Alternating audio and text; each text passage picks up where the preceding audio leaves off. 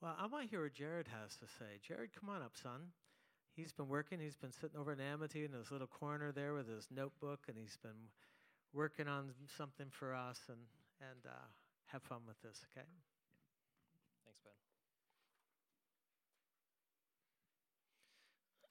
All right, not sure what those are. It's probably what I should have read this week.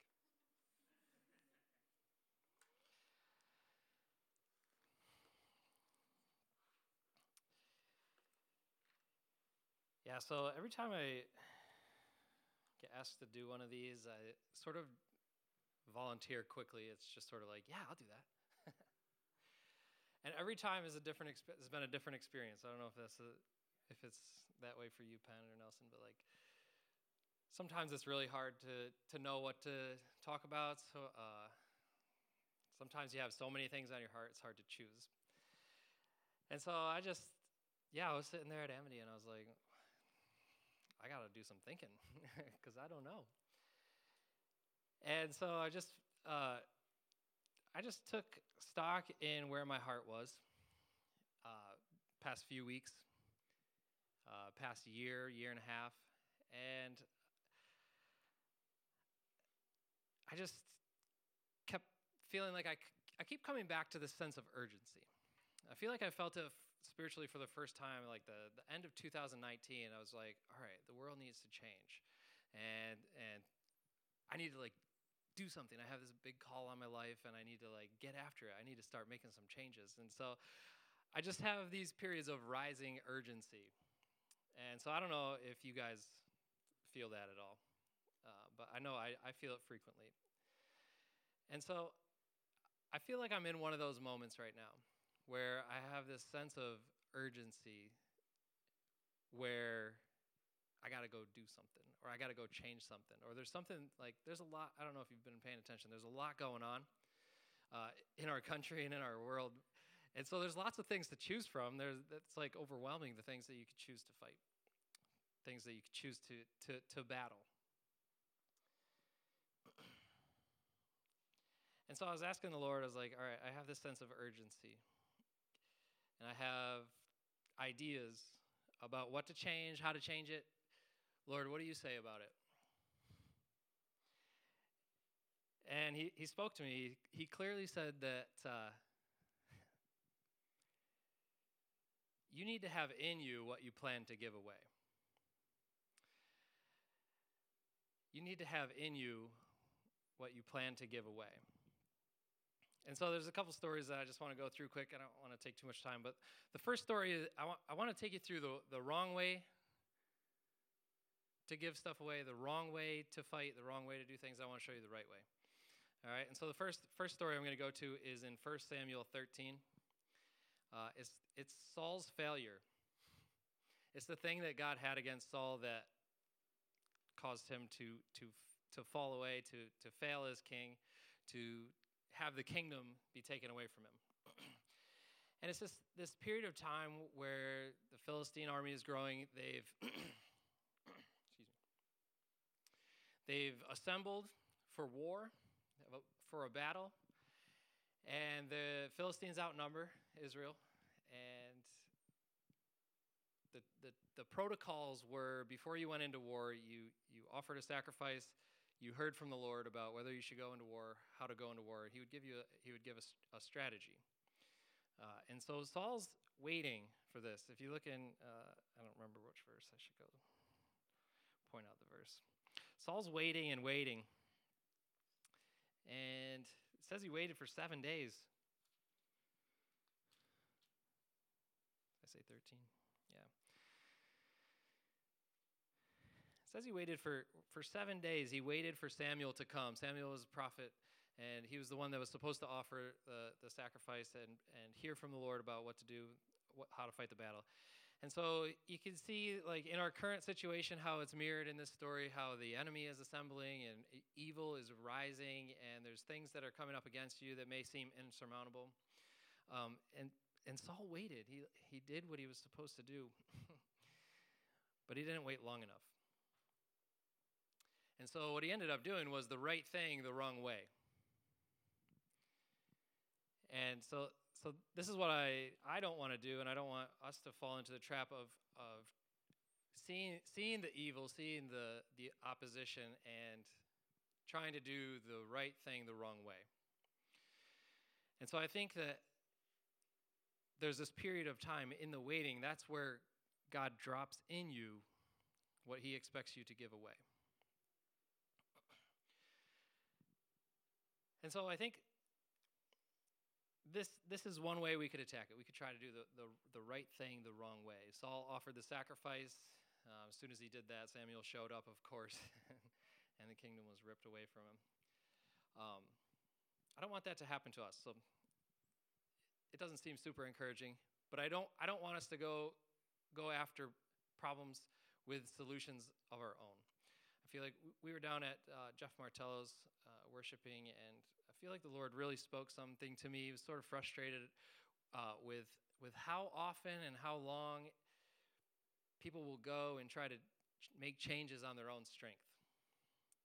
So I felt really, really called out by that. I feel like we do a good job of making good changes. There's a lot of good things we do in our own strength, but I want to look at real quickly just an interesting passage. It's in Luke 8, and it's got, like, Luke 8 is a lot of common ones, a lot of common parables and examples that Jesus gives.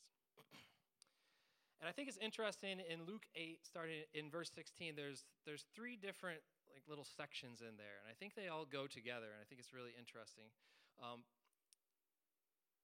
What we're given is light, and it's supposed to cast out the darkness. And in verse 16, he says, no one, after lighting a lamp, covers it with a basket or puts it under a bed, but puts it on a lampstand so those who come in may see its light. And it seems really simple. Like, I get the picture, is just the light is just there. It's on a stand. It's not moving around. It's not being carried to and fro, or the person who has the light isn't going around and searching for places to cast its light. People see the light and they come to it. And I think that's got to be our process. That's got to be what our expectations are. Is we're not going to force our light to go specific places. I think we just put our light on a stand, and that's how our light is used. Then over in verse 21, I think that it's really interesting how Jesus is challenged. He's like, someone tells him that his mother and brothers are here, and he's like, nah. My mother and brothers are those who hear and do the word of God. And so I run into problems times where I'm trying to do too much too fast, and so I think it's important that if we're going to fight, that we fight with what we hear. We fight with what we do based on what we hear.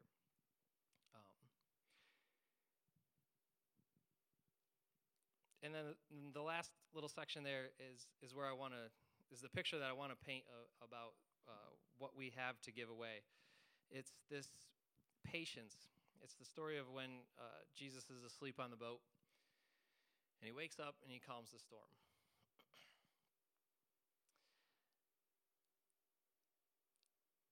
A lot can be said, like, why was Jesus sleeping on a boat? If there was a bad storm, it wouldn't have been quality sleep. I don't think that it was that he was physically tired. What I think is happening when Jesus is asleep is he's getting a download of peace. And, like, naps are powerful. I know that. And so I think that it's not just a nap. I think it's a physical and spiritual combination of receiving. God was giving Jesus what he needed in that moment. When the storm is going on, he's able to receive peace through rest, so that when he's asked, he can just stand up and say peace, and there's peace. Or he can stand up and say there's justice. Whatever it is the Lord gives you to give away, I just want to encourage you to not feel that sense of urgency, to not feel rushed into doing the right thing the wrong way. And so yeah, what do we wait for? What do we wait for? In Romans 8, verse 25, it says, wait eagerly with patience. And so I just want to encourage everyone in the season that we're in, the world that we're in, this time that we're in, it's okay to be patient. It's okay to not rush out and fight a battle that you're not prepared for, or to fight a battle that isn't yours to fight in the first place. It's not wise to rush into battle with the wrong strategy. And so I just want to encourage you to read through Romans 8. It's so good.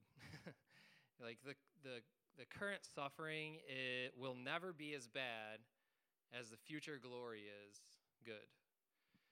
And so I just want to encourage you not to feel rushed, not to feel impatient. Wait to hear from the Lord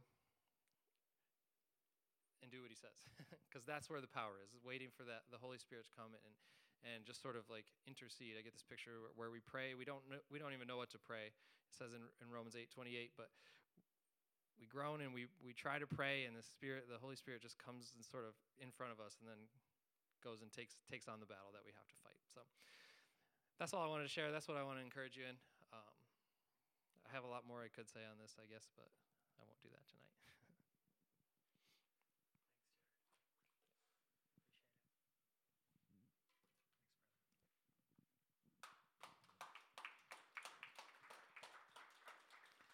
Appreciate it. Hey, well, it's your turn next. Grant's going around asking people, and if you're a regular part of our church here, you're welcome to get up and try this. And you find out it's not easy. And Jared worked at that. And he's also going to be sharing the last Saturday this month. We'll have a business brunch, and he's got some really good tools to evaluate your business and your vision and where you're going, what you're doing, how you're doing it, and he's going to introduce some of that during that business brunch. Well, turn your Bibles to Deuteronomy chapter 18.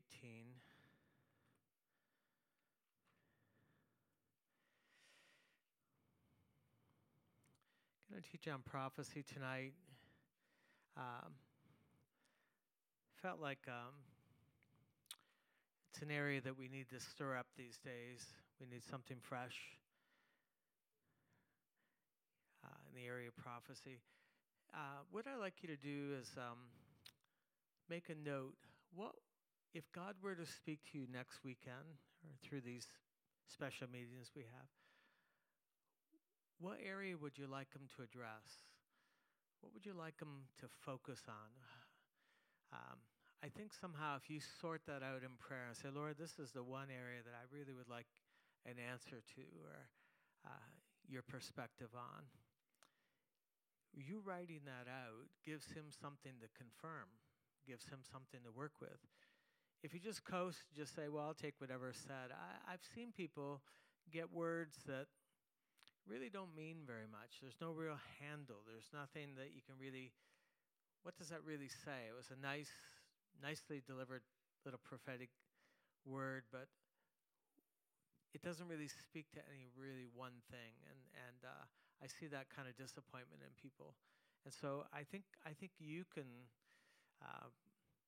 pull on grace by saying, Lord, this is the thing I'm asking you. You said if I ask,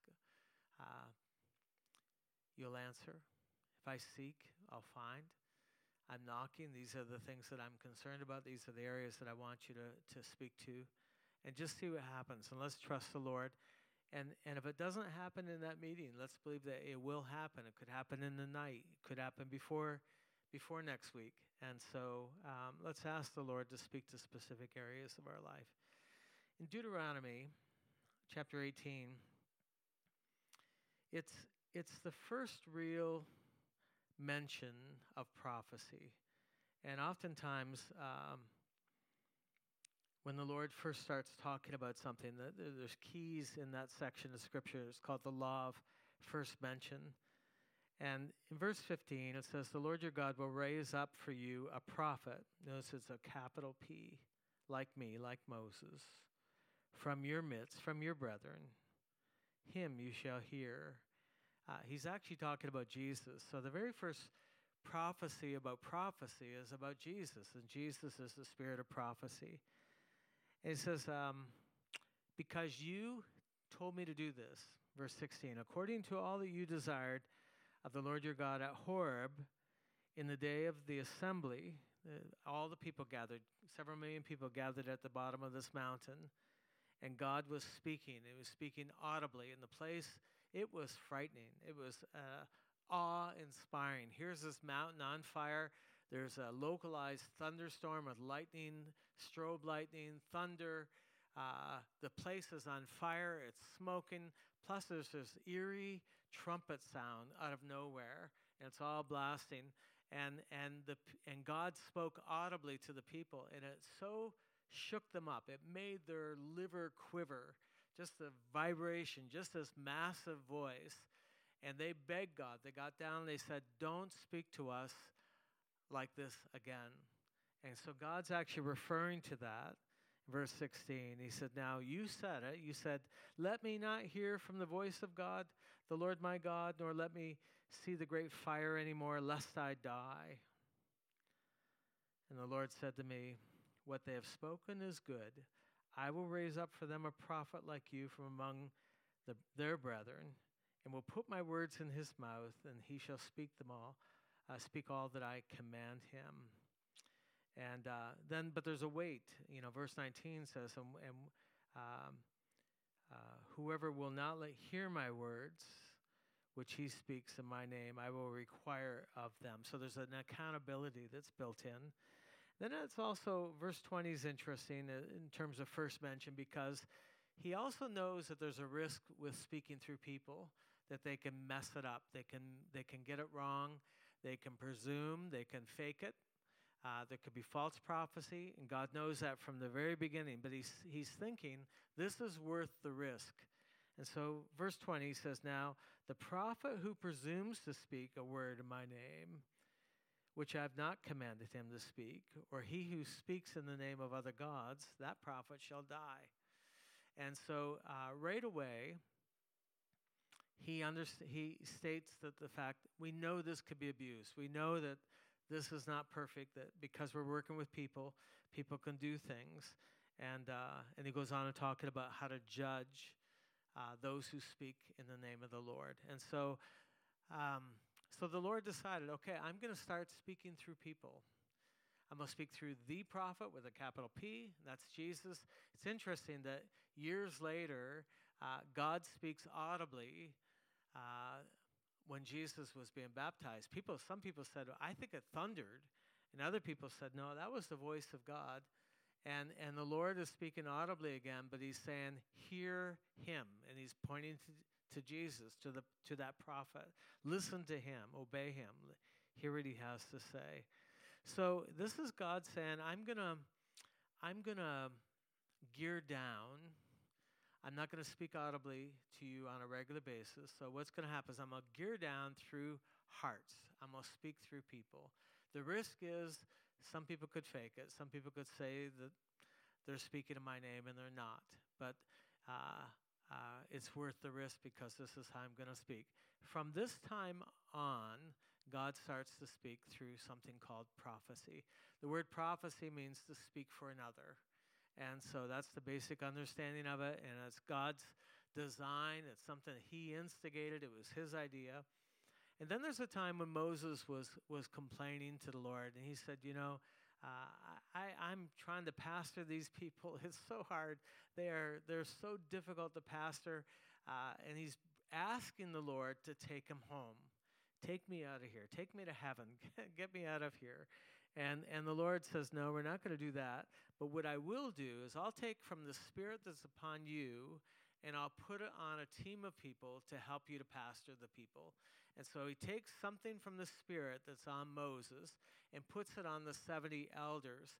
And the moment that he takes that Spirit and puts that on the elders, immediately they begin to prophesy. And it looks like it was a one-time thing. It doesn't look like it happened consistently after that, but it's kind of like their day of Pentecost. When the Spirit come upon them, rather than speaking in tongues, they all prophesied. Now there's this moment. You can read this, by the way, in Numbers chapter 11.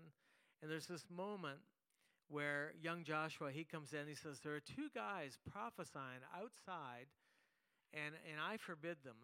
That's not what's supposed to happen, and I told them to stop. And Moses says something that is really the heart of the Lord to this day even. He says, oh, that all God's people had the Holy Spirit. Oh, that all God's people could prophesy. And he knew that somehow when you hear his heart and he speaks through you and his Spirit moves through you, you're never really the same. You're kind of marked.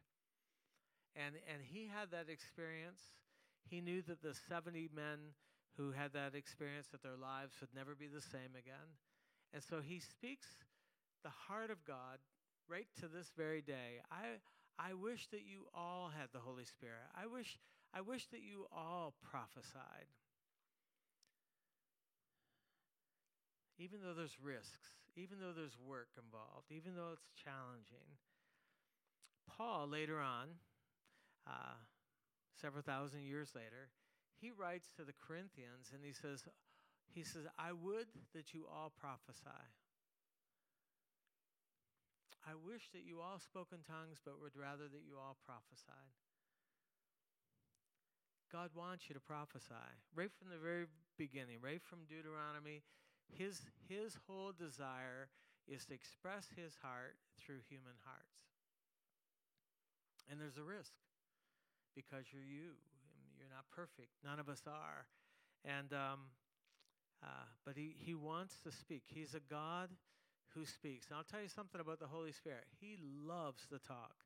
He's not a vain talker. He's just talking and talking and talking and not really accomplishing anything. But he loves to encourage. He loves to say something that changes things. And so he wants to do that. And he wants to do that through you.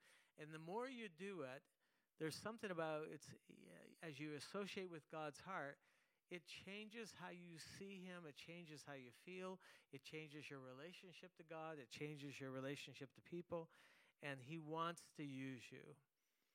Now, if you've sat yourself out and said, I'm not going to allow that to happen, you're missing out. You're missing out on what God wants to use you. He wants to prophesy. Listen now, let me just say this and then we'll move on. It's normal for New Testament Christians to hear from God. It's normal. My sheep hear my voice. It's normal. It's normal that you relay that heart to other people. That's normal. So if in our church backgrounds where that doesn't happen, that's not normal. God wants to speak, and he wants to speak to us and through us. Now let's go to Jeremiah. Well, actually, let's not do Jeremiah. Let's hold that. We'll come back to that. Let's go to Joel chapter 2. This was a game changer of a word. Book of Joel. God speaks through this young guy and marks time. This is a definitive word, amazing word. Joel chapter 2.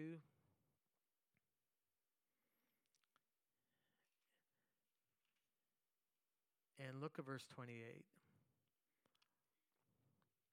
He says, and it shall come to pass afterward that I'll pour out my Spirit on all flesh, just like he did the 70 elders and just like he did at Pentecost. I'm going to pour out my Spirit on all flesh.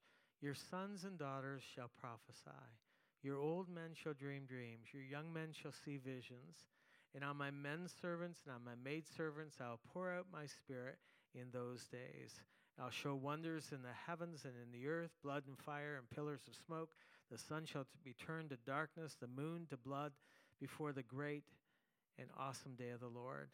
And it shall come to pass that whoever calls upon the name of the Lord shall be saved. He's talking about the end times. Peter stood up 2,000 years ago and quoted this section and said, what you're hearing and what you're seeing today is what Joel was talking about. This is God pouring out His Spirit on all flesh. We're speaking for God. God is threading us like a needle. He's speaking through us. And we know that there's parts of this, the moon turning blood red, the stars falling out of the sky. There's an end time scenario that Jesus prophesied, and Joel's talking about it. That's still to come. That could happen. That could happen in the next weeks and months. That could happen in the next year. It could happen this year. It's going to happen. One of these days, it's going to happen. These are the last days. Peter stood up and he said, these are the last days. And one of the signs of the last days is that God's people prophesy. Their young people prophesy. Not just prophets, not just professionals, not just real holy men of God, where there might be one or two of them on the planet at any given time.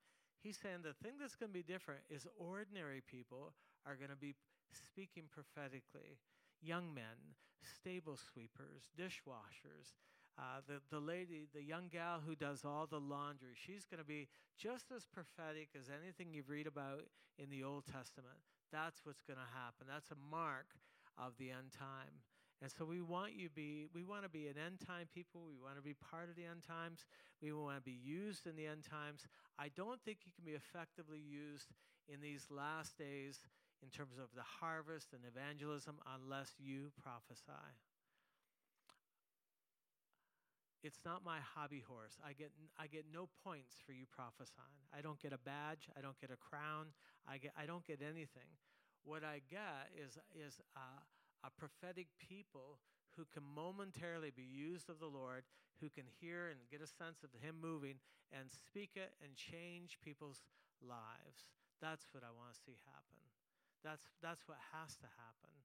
We talk about doing counseling. We talk about reaching our community. We talk about giving people opportunities to pray for people in our community. I think the way that has to happen is it has to be prophetically.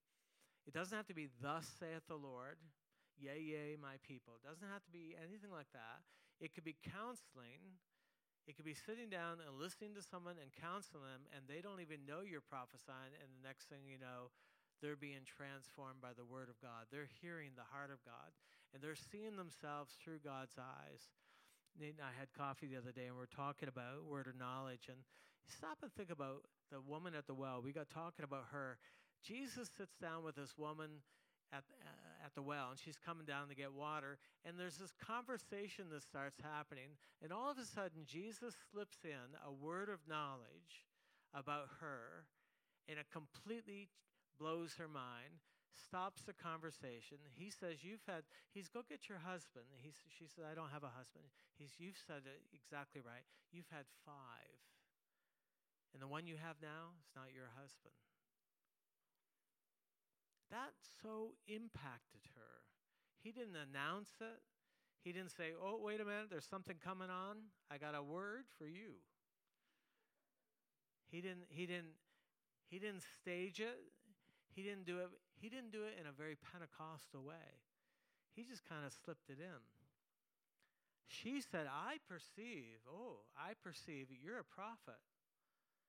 And then she wants to get in this big spiritual debate, the endless debate that had been going on about where to worship.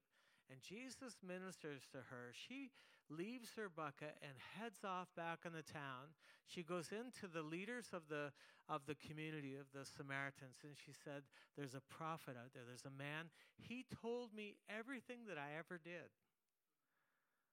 Isn't that interesting? And she come to Christ. She said, I believe this is the Messiah. The whole village comes to Christ. Maybe a 5-second word? One word that took 5 seconds to deliver causes a whole village to come to Christ. I think that's why there has to be prophecy in the end times. I don't think our logic, our counseling, our knowledge, our information, our sharing nice ideas is going to do it. I think it has to be a succinct, clear, cut word from the heart of God. And He revealed just one little snippet of her life. But probably, we got talking about this, probably that was the thing that was uppermost on our life. Perhaps she was a beautiful woman who was always longing to be loved and always wanting, and finds a man who thinks she's going to love and finds out that he's an idiot. And so then she finds another husband and finds out he's not what he presented himself to be. And next thing you know, 5 husbands later, and she's so discouraged because she's longing to be loved. And she can't even run the risk anymore. Why not just live with someone else's husband? Why run the risk? And Jesus doesn't condemn. Jesus, that's not even the whole point is, I know you, God knows you, he sees you, he knows what you long for. He knows you're hungry for something, and touches her life. He didn't add anything to it. He didn't do a bunch of other stuff. It was clear and simple. I think that's what God is after among us. I think that's what God wants to do. Someone else could be listening to that word and say, well, that's interesting. I mean, either she's had 5 or she hasn't. I mean, it's either right or wrong. Can't really make, it has to be either right or wrong. But look how simple it was. Look how simple it was. Look how brief it was. What I'd like to see for us as a people, I'd like us to be able to deliver a very short, powerful, impacting word, whether it's a word of knowledge or a word of wisdom or just a prophetic word that helps the person to say, God is in you of a truth. God is in your midst because somehow he's revealed what I'm struggling with, what I'm going through. And it may not be fancy to the hearers who are listening, but to the person who's being spoken to, they say, that's the thing on my heart. That's the thing I'm struggling with. That's the thing I need to hear about. God wants us to be a prophetic people. Well, let's take a few more minutes with this. Let's go back to Jeremiah, because he starts off right where we are. Go to Jeremiah chapter 1.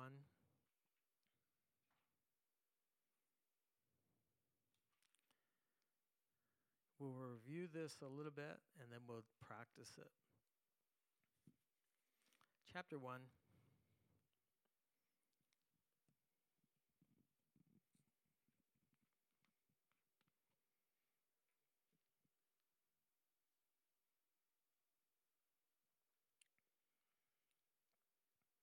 So Jeremiah, he's the son of a priest, a guy named Hilkiah.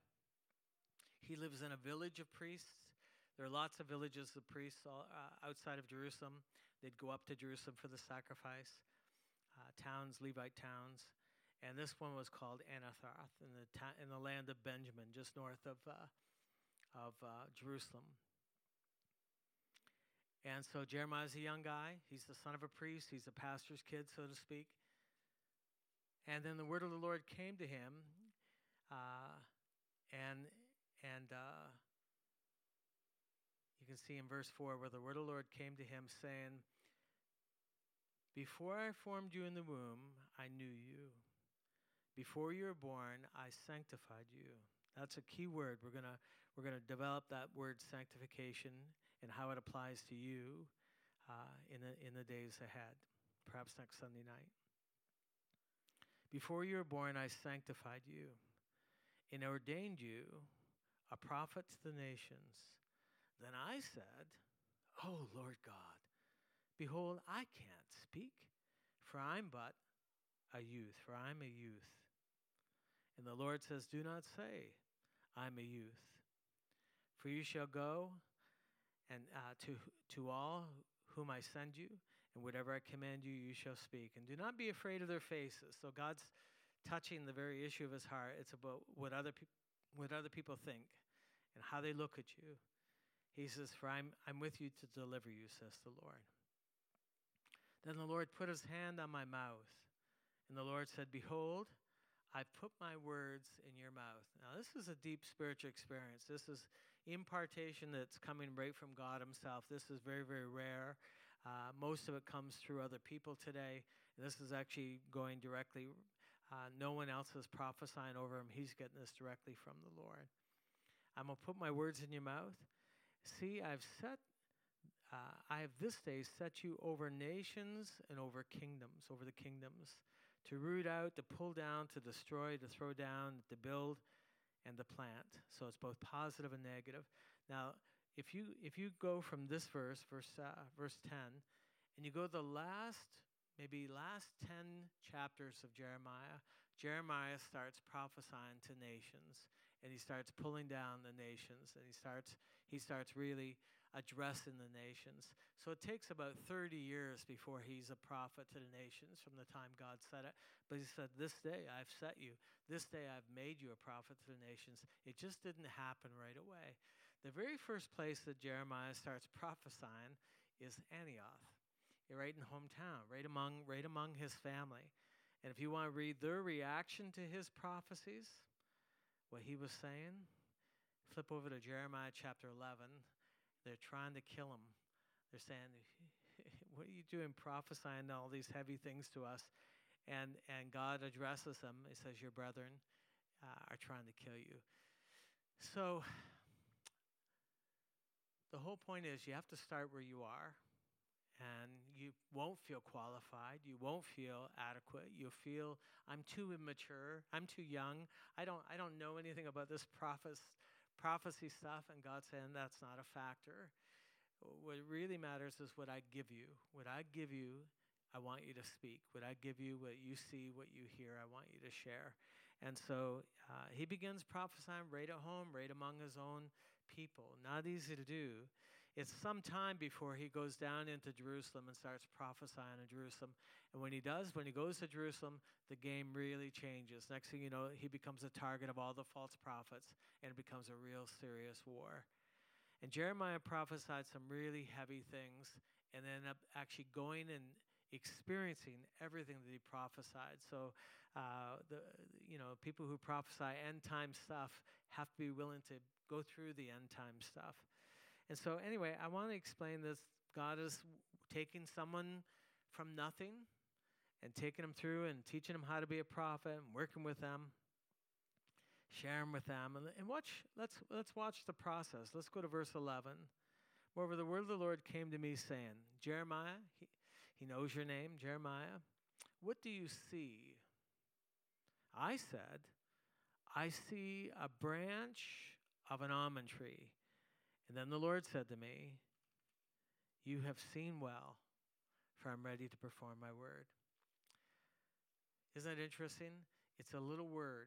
See, it's called a word of prophecy. It's not a whole letter, it's a word. And it's about seeing. Now, there's a misnomer. It's just the way we speak. It's no one really means anything by it. We're always talking about hearing the word of the Lord. Even when it comes to prophecy, people will say, well, I heard the Lord say that I'm supposed to tell you this. In a sense, that's a misnomer. In a sense, how prophecy works is you actually see something. You see something with the eyes of your heart, and it's always something brief. And so what happens is when I get a word from the Lord, I'm not hearing a voice. It's actually, I'm seeing something, and it happens and it's gone. It's like the aperture of a camera where all of a sudden it's open, something is snapped, an image is captured, and then it's gone. And now I'm standing there. I wish it kind of hung there for a while. I could be a lot more descriptive if it was standing there for a while. But it's gone. It happens. It's like the flash shutter of a camera, and all of a sudden I'm left to say what I saw. So God is asking Jeremiah, what did you see?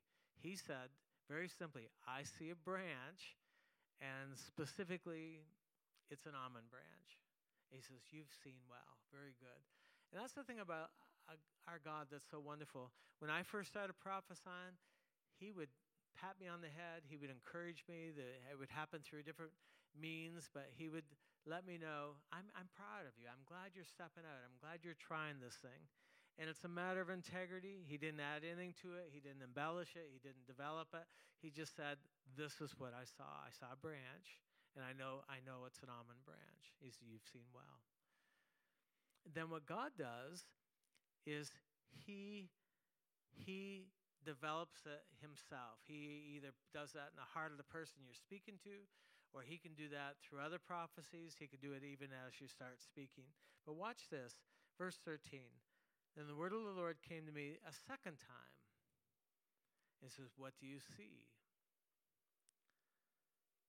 He says, I see a boiling pot, and it's facing away from the north.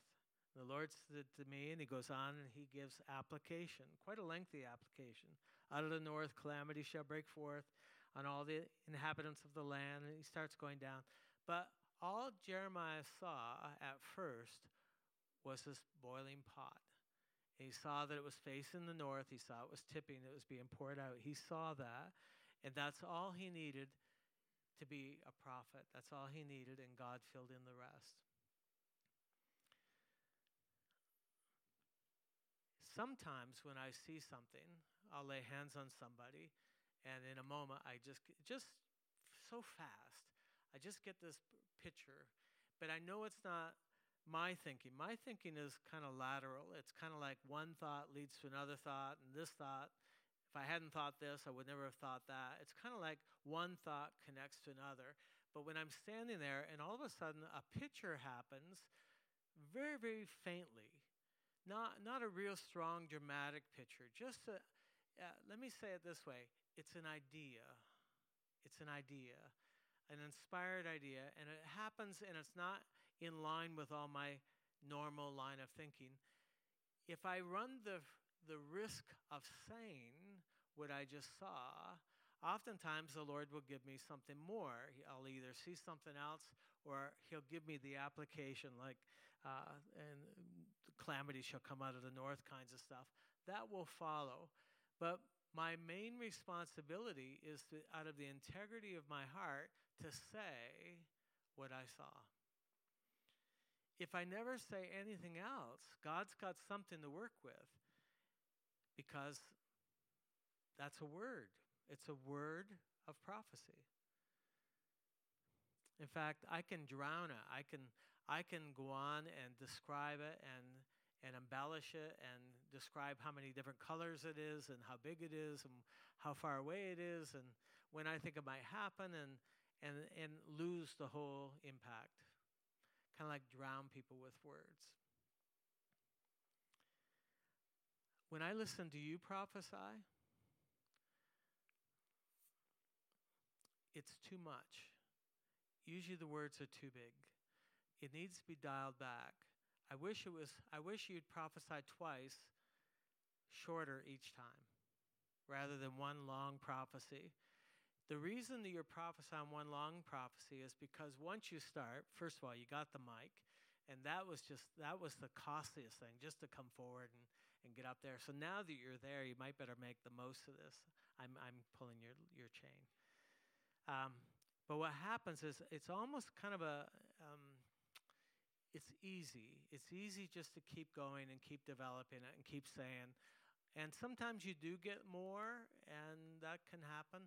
But sometimes you're just going to repeat it from different angles, and hopefully something will catch. And it's kind of like shotgun prophecy, where you're hoping something hits. Hope I say something that makes a difference. It's not wrong. It's not wrong, and it's not something I'm being critical of. I'm just saying I think it could be more impactful if it was shorter. If it was just succinct, I see this, and I'm just going to say it and step back. And if I get something else, a little more development, then I'm going to say that a second time. I'll have a chance to get the mic again and say it again. I think you'd find it's more impactful. It's people will retain it. God will use it. One time when I was just starting out in all of this, I would often stay after church. My pastor and I would review the meeting, who was there, who was away, what the Spirit was saying, how the message worked, and what happened in worship. And I was being prepared for the ministry, being trained. And so I was there one Sunday, and we were doing this among the pews. We're just standing among the pews. And I said, did you notice that so-and-so had a real word from the Lord? I mean, you could feel the electricity. When they said this, it was electric. And I said, they had the word of the Lord, but then they added a bunch of stuff to it, and they stretched it out, they made it long, and they said a bunch of stuff. He said, you saw that? I said, yeah. I could hear the part where it was prophetic, and then when they went off in the flesh. He said, you heard that? I said, yeah. He says, that's funny because you do the same thing. Ouch. I was thinking about that the other day. I don't even know if I answered him. I don't even know if I said anything. I probably just turned 3 different shades of red. And, oh, is that so? I never forgot it.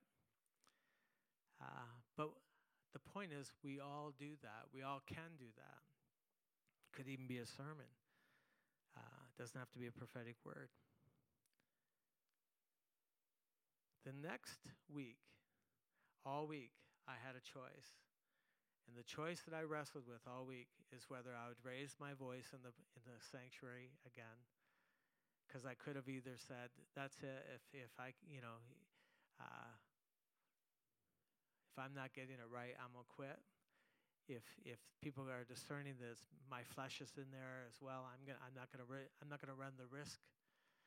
But to get up the next Sunday morning and give another word from the Lord and not adding to it, that was my thing. I wrestled with that. But I was determined in the integrity of my heart, I'm going to win this thing. I'm not going to be hurt.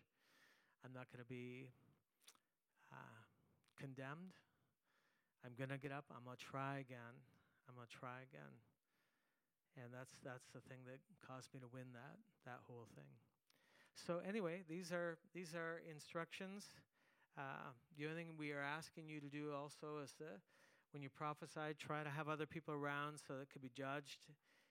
Anybody can prophesy in private where no one can hear it, but then no one can really judge it, and that's kind of defeats the purpose. And so let's stay together and let's do it in a public way.